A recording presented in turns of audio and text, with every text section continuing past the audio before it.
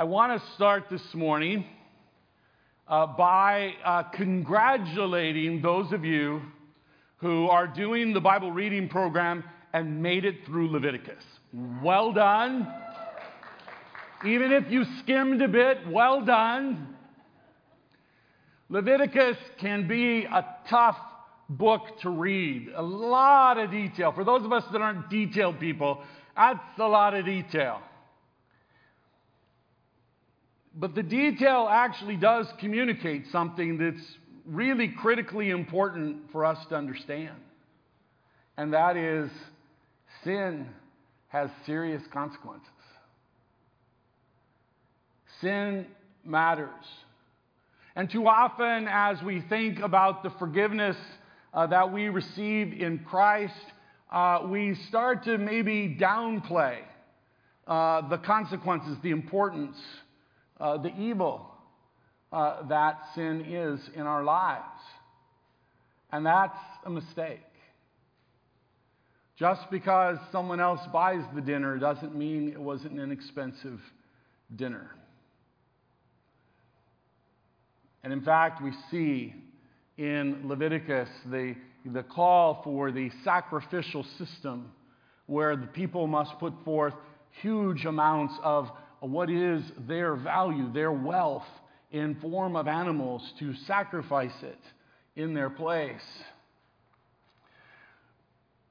But there's another part of this that I want to make sure we don't miss as we think about atonement. Yom Kippur is the festival of atonement that is sacrificed still this day by Jews all over the world. And the word atone in the Hebrew, and I'll expect, Jim, you to pull me aside so I can correct it for the next service if I get it wrong, conveys the idea of covering, both in the sense of covering to hide and also covering for someone. And as I was thinking about the children's sermon today, I thought, there's an occasion or two when what slips out of my mouth at the end of a lunch or a dinner with a friend is, I got this covered. I means I'm gonna pay the bill. Usually that, creates a little bit of an argument until, we finally settle. And usually it's, look, I invited you, so I'm paying. Interesting. I invited you, so I'm paying. That we remember that God invites us back into a relationship that we have left in our sin, and God is the one who provides the cover. God is the one who indeed purifies, makes us holy, brings us forgiveness.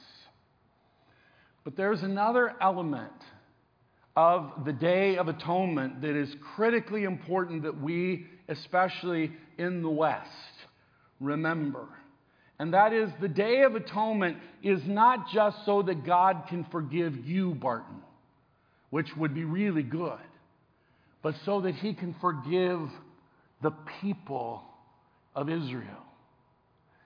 What good is it if I'm forgiven, if that forgiveness doesn't repair relationships in the community?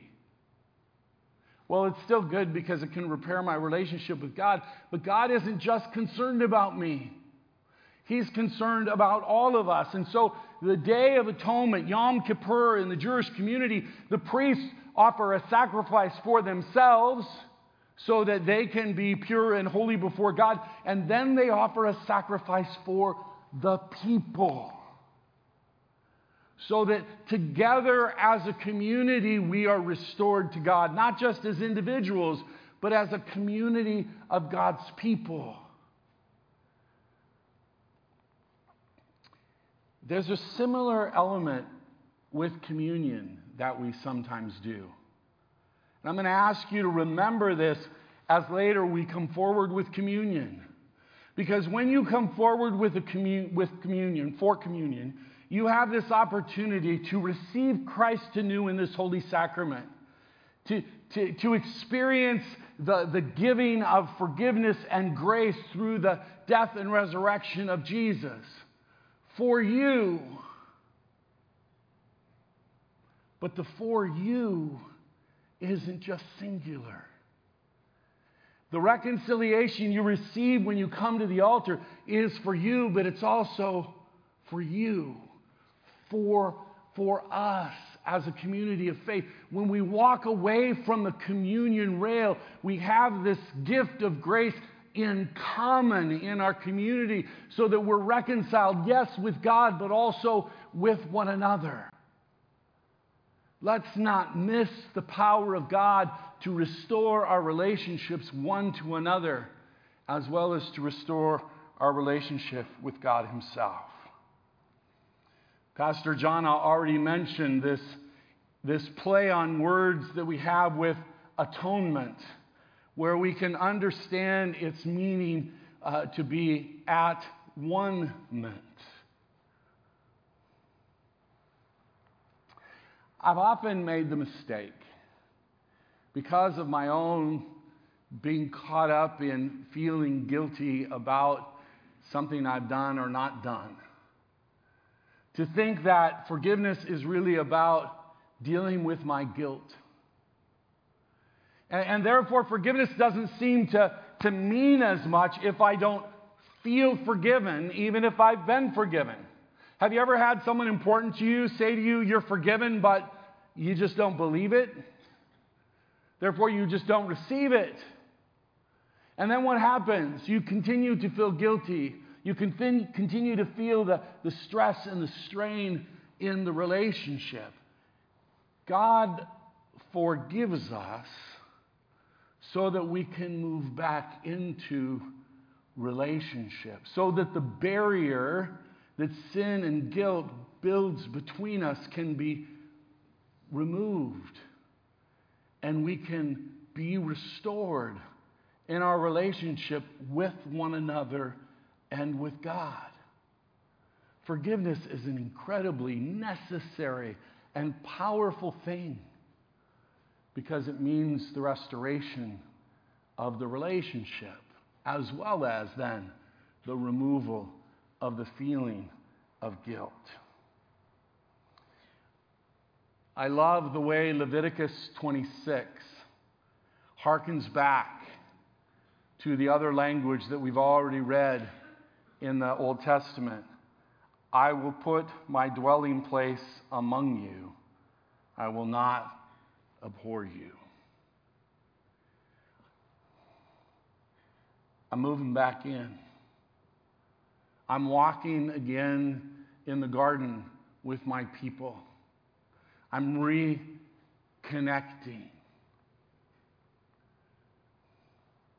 I still recognize in myself that sometimes my forgiveness says, I forgive you, I just don't want to have to deal with you anymore. I forgive you, but I don't want to be around you anymore. I'm wondering if that really is forgiveness as God intends it to be for us. I think God wants to work deeper in our hearts, to cleanse away the heartache, to cleanse away the hardship, so that we can indeed be in relationship. And oh, by the way, and I have to say this because I've been confronted too many times in 30 years, I'm not talking about forgiving an abuser and walking back into an abusive relationship. I just have to say that because too many people in the past have come up to me after a sermon like this and said, you mean I'm supposed to go back with the person that's been abusing me? And I'm saying, no, that's not what I'm saying. But what I am saying, especially to the married couples among us, is God has the ability to restore your relationships. And forgiveness in those relationships can indeed be forgiven and restored, and the union can be repaired, and you can move forward. It is a part of what God desires to do in us and for us. And then we turn to Acts. And in Acts we hear these words. Therefore let all Israel be assured of this.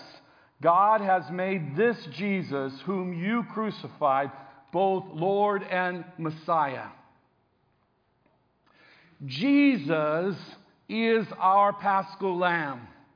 Jesus is the source. Jesus is God paying the bill, covering it for us. And then as you move down a little bit further in Acts, as you get to verse 38, it says this: Peter replied, "Repent and be baptized, every one of you, in the name of Jesus Christ for the forgiveness of your sins, and you will receive the gift of the Holy Spirit."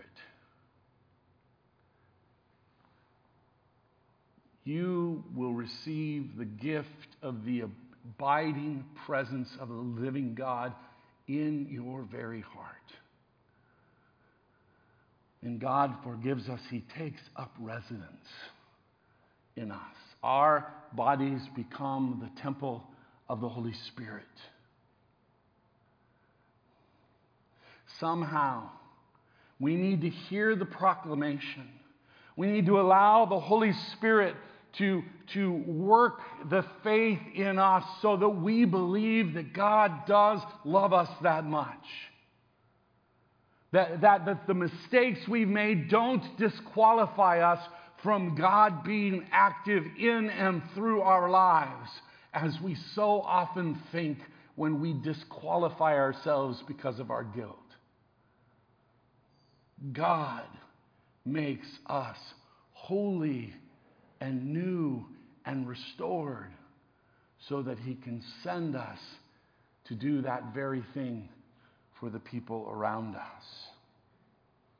And then listen to John 20. Again, Jesus said, "Peace be with you. As the Father has sent me, I am sending you." And with that, He breathed on them and said, "Receive the Holy Spirit." Now, here are the difficult words. Are you ready?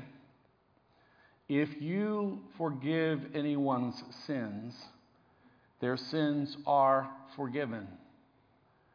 If you do not forgive them, they are not forgiven. Often we respond like the Pharisees to Jesus when He said to the lame man, "Your sins are forgiven." Who are you to forgive sins?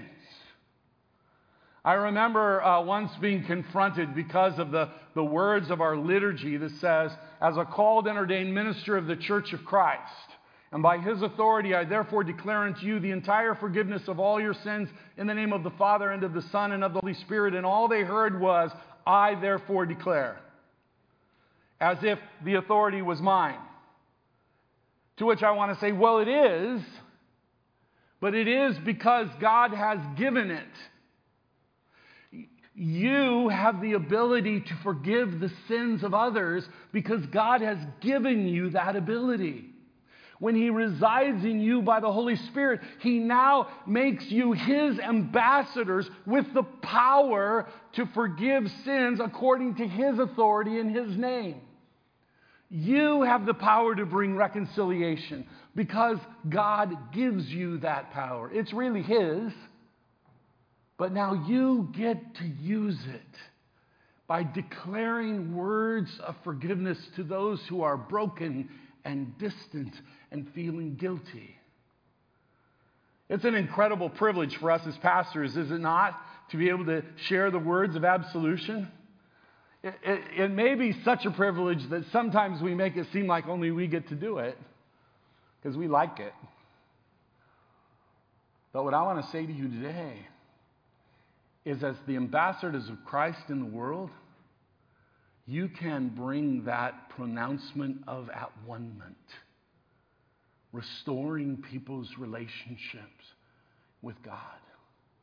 You can free people from the guilt and the self-condemnation that is destroying their lives and their self-understanding by being a proclaimer of the forgiveness of God that is ours in Jesus. It's an incredible privilege. Now, if in the back of your mind you're still saying, "No, that doesn't sound right. I don't think I should do that." Jesus declares that those whom He saves, He gives the power to become the children of God, and He sends them. whosoever you forgive shall be forgiven. Luther struggled with this in the Reformation. We find it actually in the Small Catechism. Most of you studied that in confirmation, but you might have just kind of skipped over that part. It seems like it's one of the lesser parts. When I was reading about this week, one of the things that this video that I saw that explained the office of the keys said is that really Sunday morning is all about the office of the keys. Haven't thought about that. No, I thought it was about proclaiming the gospel. I thought it was distinguishing between law and gospel. That's good Lutheran language. No, it's really about the office of the keys. It's about taking the authority God has given us and proclaiming the gospel, which includes the proclamation that Jesus died and you are forgiven, and through him you are made right with God. It's an amazing word.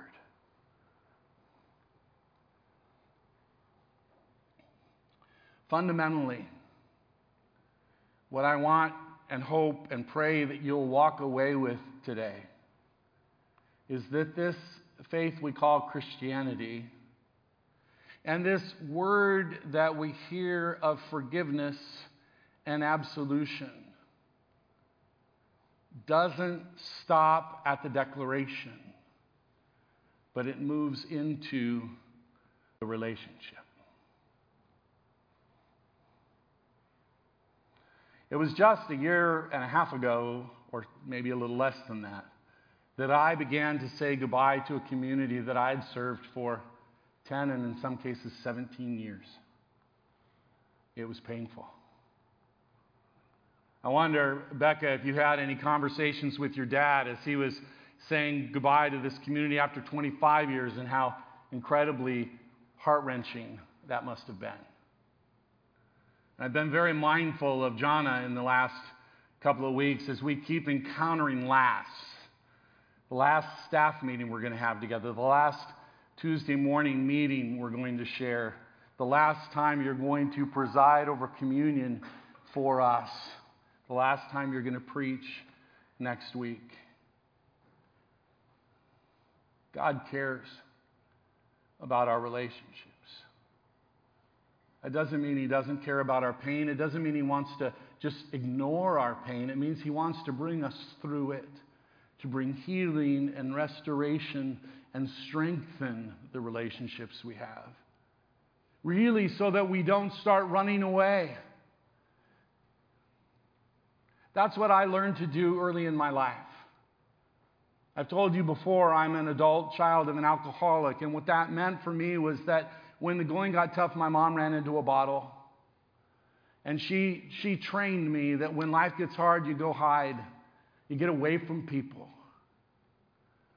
Brothers and sisters in Christ, we need each other desperately, especially in these days of COVID. We need to be able to embrace. We need to be able to connect. And not because of a fear of loss, avoid one another, but because of our knowledge of a Savior who makes us one.